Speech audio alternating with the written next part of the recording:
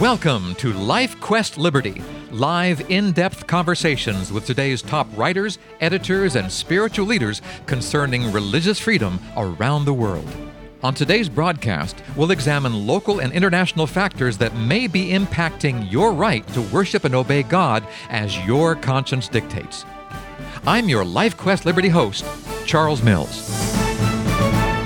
It's amazing how informed our fellow Americans are getting when it comes to politics these days. For the past 50 years, few of us knew anything about what is called the Johnson Amendment. Now it's a hot topic on social media. Well, what is it and why should we care? Here's Lincoln Steed, editor of Liberty Magazine, to help us know its history and why it's under fire today. Lincoln, help us out here. I'm going to give you an angle on this you probably never heard anywhere Okay, else. that will not surprise me. The Johnson Amendment was a U.S. tax code provision that was passed under the sponsorship of then-Senator Lyndon B. Johnson, who later became President Lyndon B. Johnson. And it was passed in 1954. Now, you've got to think, what was happening in 1954, or at least beginning to get underway, was the Civil Rights Movement. Right. What role did the churches play? Martin Luther King and his version or his aspect of the Baptists were front and center.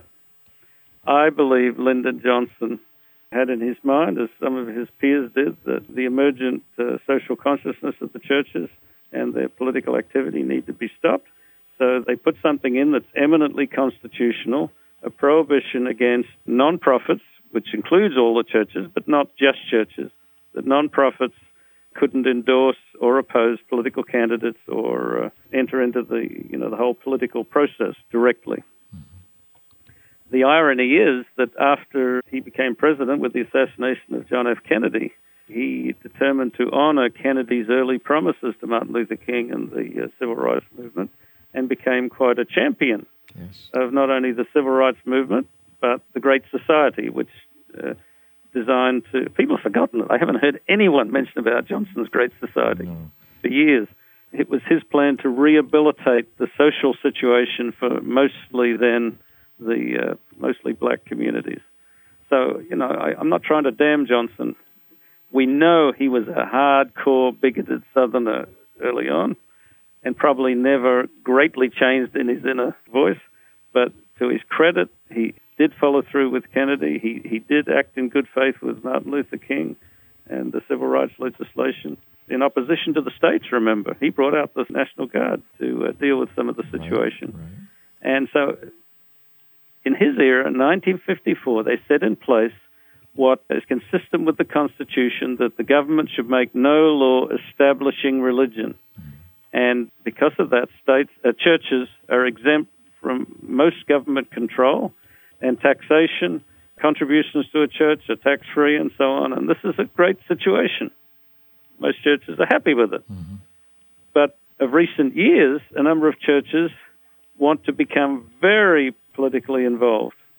And what I'm going to connect with, no one's mentioned that I can see in recent news reports, but it's very relevant. In May 2002, the Representative Walter Jones from North Carolina introduced the Houses of Worship Political Speech Protection Act, which otherwise known as the Jones Bill. And that was a legislative attempt by the politically active churches to get rid of the Johnson Amendment and free them up for unlimited political activity, unlimited political fundraising, which would overwrite the McCain-Feingold campaign reform acts, as I remember. It was quite revolutionary. And in Liberty Magazine, I even had D. James Kennedy, television evangelist, who was one of the most vocal voices. I had him write an article. He used to have a television program out of Coral Gables. Right. And his view was, unbind the churches, let them act. But in reality, the churches are free to speak openly on the great issues of the day from a moral perspective. They've been inhibited from being partisan. Unfortunately, in particular, black churches each election are inclined to get the candidate up and give them a pulpit for one party, not both. And increasingly, some of the religious right or fundamentalist or conservative churches enter into the political fray. It doesn't appear that anyone has been legally slapped on the hand for it. The closest we've come to it was under the Obama administration. There were charges that the IRS had picked on some of these, not just churches, but politically opposing non-profits. But, now with Trump making promises, selling his soul to the religious right, because clearly they made the difference in the election, he's honoring a campaign promise to support them and openly suggesting that the Johnson Amendment be revoked or ignored. The amendment is misleading because it's not a constitutional amendment, but it was quite consistent with the constitutional separation of church and state and non-establishment provision.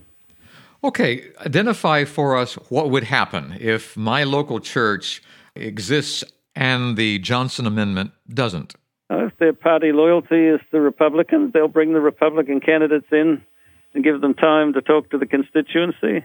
The pastor will pump for them. They may take out ads in the local paper. They will, of course, be able to give tax deduction for contributions to the church that could be used for direct political activity. So they become basically political action groups, right, like these super PACs that we're dealing with now. What no one's talking about, but you've got to remember, politics is war by other means. Yes. No, remember, I'm not sure yet that there was a campaign murmur by Trump when he lurked behind Hillary and says, if I'm elected, you'll be in jail, right? Often, in many countries, and even sometimes in Western countries, the losers pay a penalty and be quite severe. And so the danger on this, one of the dangers that no one's talking about is just say a church goes all out and supports not just a candidate but a party and a political platform during an election, and that party loses. What does that mean? The other party is now opposed to the church and can punish them in various ways. Okay. You don't want that. Hardly anybody thinks about that. But that's how the world works. That's how politics works. And so there's good practical reasons for the church to keep out of overt party politics. I don't think the church should ever be out of politics, nor anyone listening to this program knows we're talking politics all the time. Yes. It's a discussion of political goings-on, and in our case, trying to put a moral cast and interpretation to things. That's not forbidden. It's partisan party politicking that has been really off base for 501(c) non-profits, most particularly the church. Right.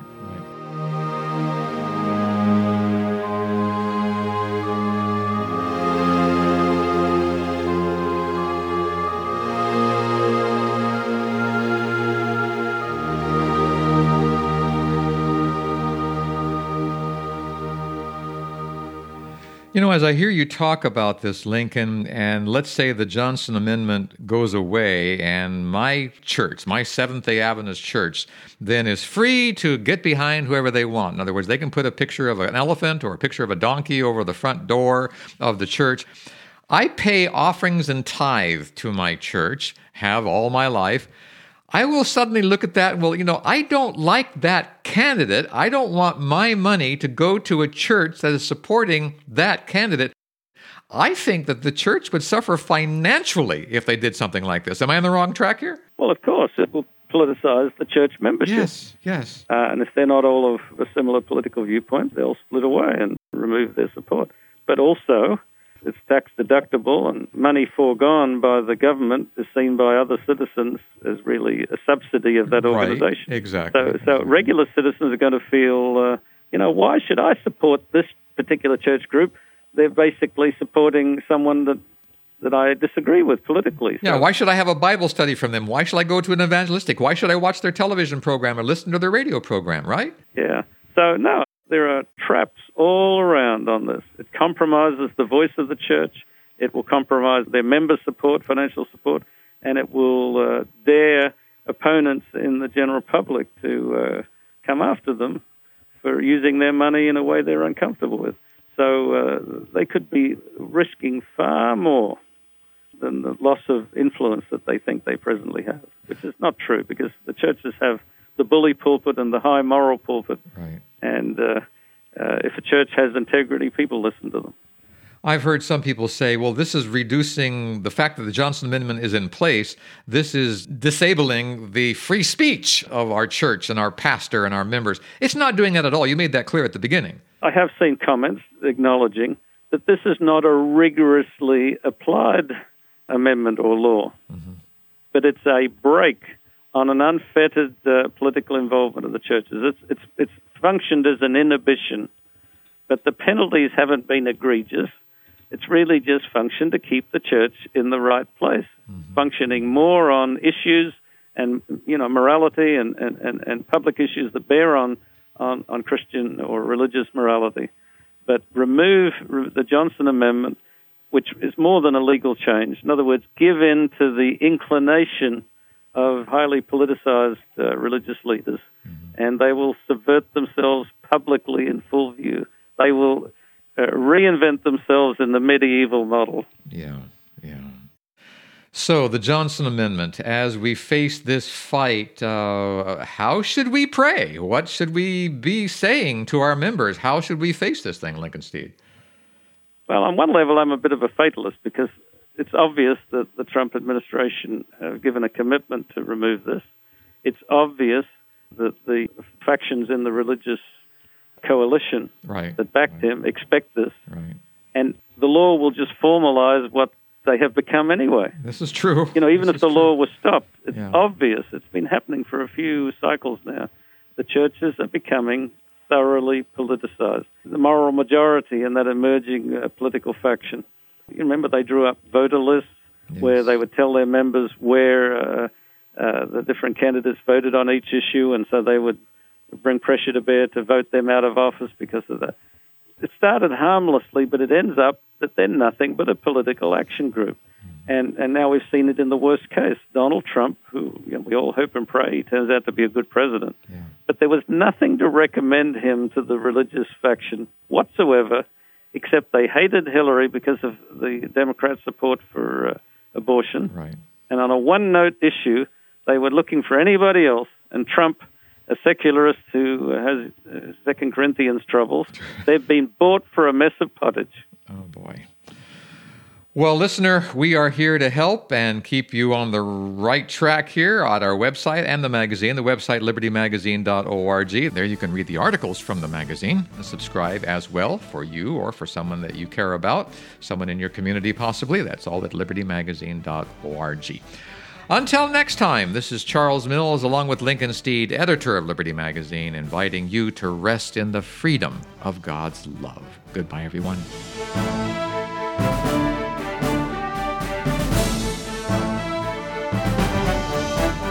If you'd like more information about LifeQuest Liberty, call Three Angels Broadcasting Network at 618-627-4651 or email us through our website at 3abn.org. Join us again next week at this same time as we examine more of the threats and challenges facing your religious freedom. May God keep the flames of liberty burning in your heart today.